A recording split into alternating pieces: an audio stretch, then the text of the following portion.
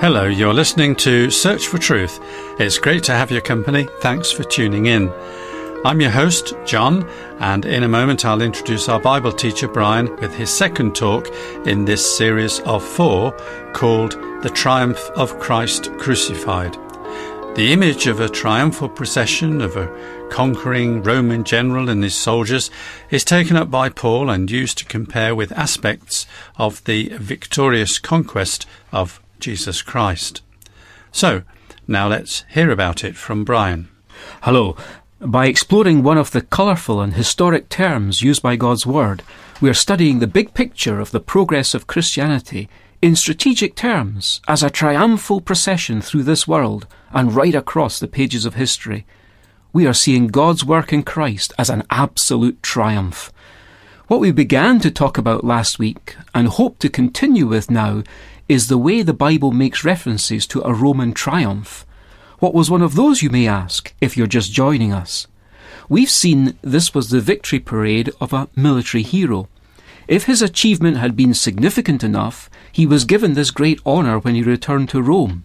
And what was this honour? Well, it consisted of a procession from the banks of the river Tiber into the heart of the city of Rome, into the Forum, to the very Capitoline Hill itself, and so to the altar of Jupiter. Along the way the temple stood open, and their altars smoked with fragrant incense. At the head of the procession were the captive leaders and soldiers, usually walking in chains. Their captured weapons and treasures were carted along behind them. Next in line and all on foot came Rome's senators and magistrates and civil servants. Then the general, the celebrated hero of the hour, in his 4-horse chariot. A favoured companion might share the chariot with him, or sometimes his children. His officers and soldiers followed. Somewhere in the procession, 2 flawless white oxen, garland-decked with gilded horns, were led for sacrifice to the Roman god Jupiter. Finally, bringing up the rear of the procession were the lowest of the low, the captive slaves. And all of this went to the accompaniment of music, clouds of incense, and the strewing of flowers.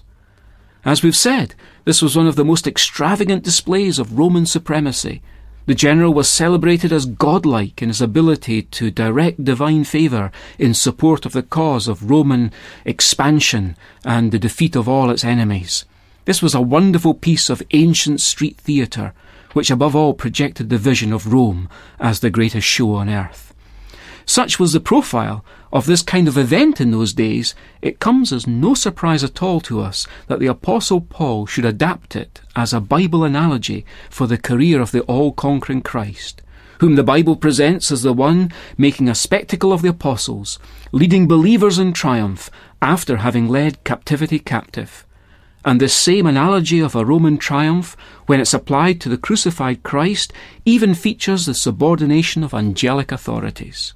More on these things later in the series, but today we just want to pick up on the second item in that list just mentioned, which was about how believers are led in triumph in Christ. These words are found in today's reading, which comes from 2 Corinthians chapter 2, and I'm reading from verse 12. Now when I came to Troas for the gospel of Christ, and when a door was opened for me in the Lord, I had no rest for my spirit, not finding Titus my brother. But taking my leave of them, I went on to Macedonia. But thanks be to God, who always leads us in triumph in Christ, and manifests through us the sweet aroma of the knowledge of him in every place.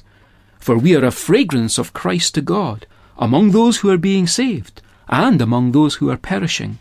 To the one, an aroma from death to death, to the other, an aroma from life to life. And who is adequate for these things? For we are not like many peddling the word of God, but as from sincerity, but as from God, we speak in Christ in the sight of God. Last week, we briefly considered some of the disappointments faced in a life of service by the Apostle Paul.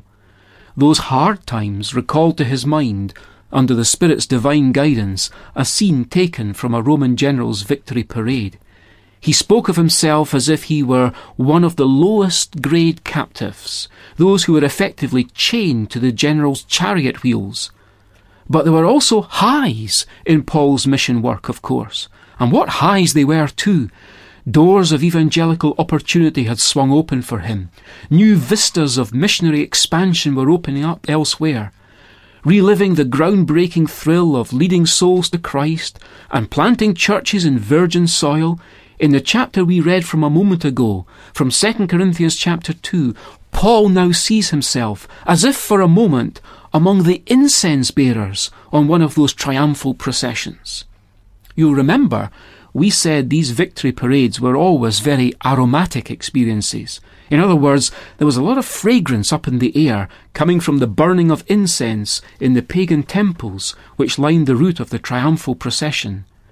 For the victorious allies, this was, of course, the sweet smell of success, whereas, in stark contrast, for the captives, vanquished but with unconquered hearts, that same fragrance heralded a very different fate, the smell of the death that awaited them at the journey's end.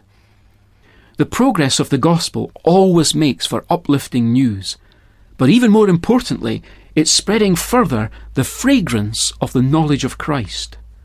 When our local brethren on one of the world's great continents first visited a new area with the preaching of the gospel of Christ, there was great opposition to the preaching of Christ.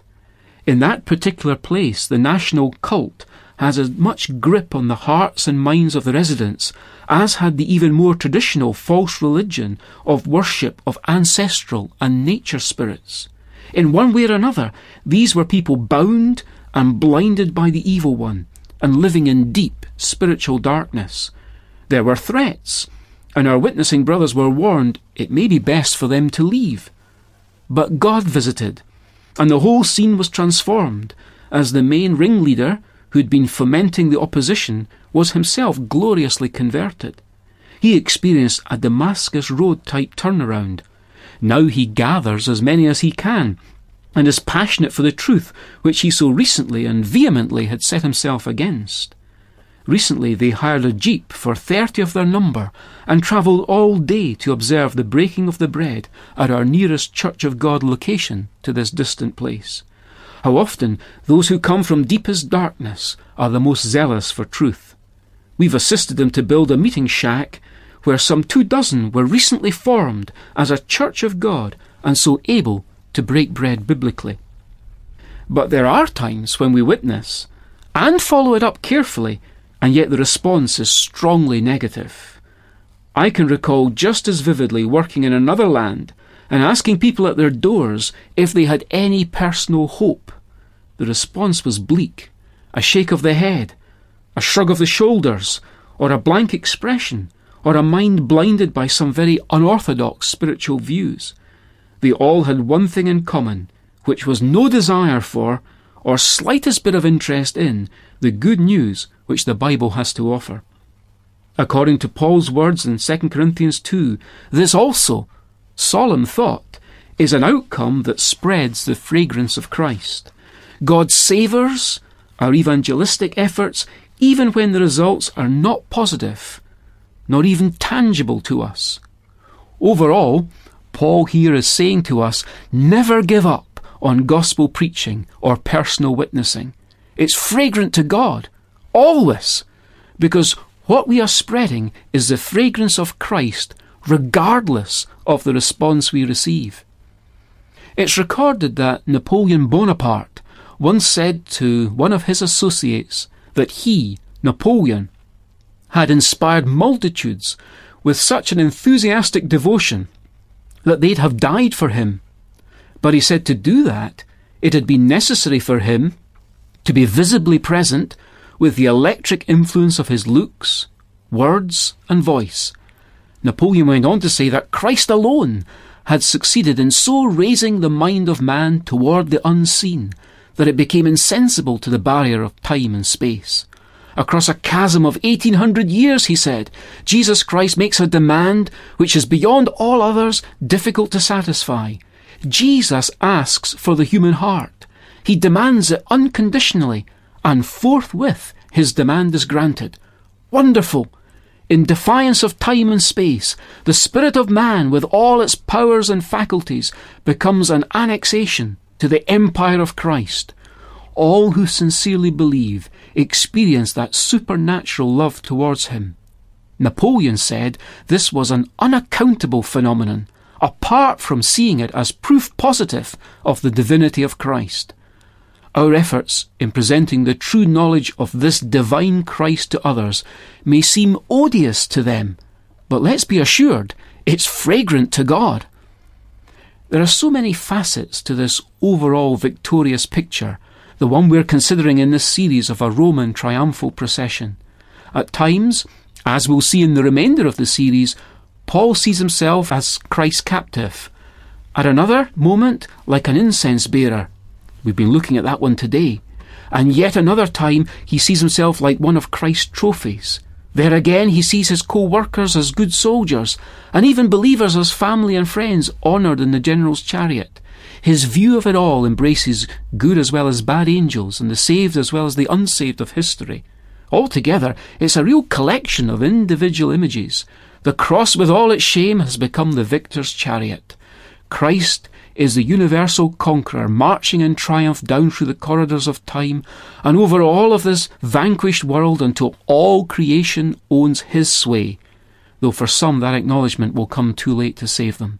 But for us, to be triumphed over by Christ now is to share his triumph forever. This realization, graphically captured for us in biblical triumphal imagery, transforms our struggles with difficulties into shouts of victory.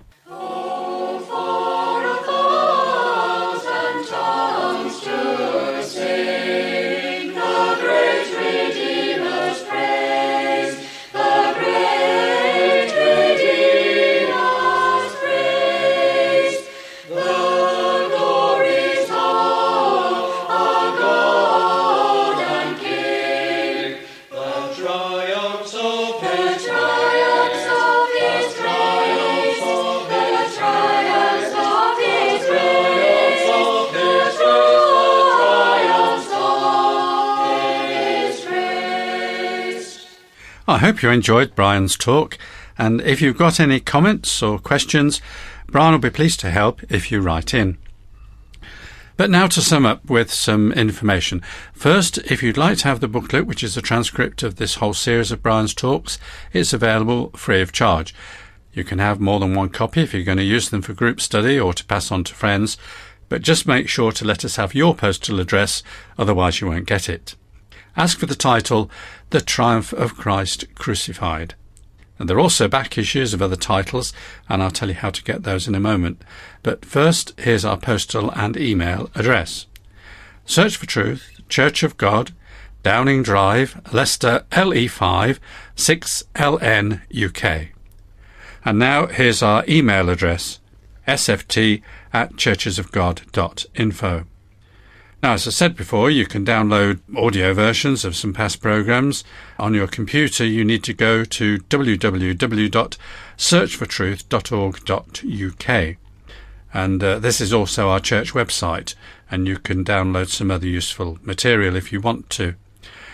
More past titles of Search for Truth booklets are available at Amazon on amazon.co.uk/Kindle ebooks, and type Search for Truth series into the search box and you'll find a growing list of transcript books available there.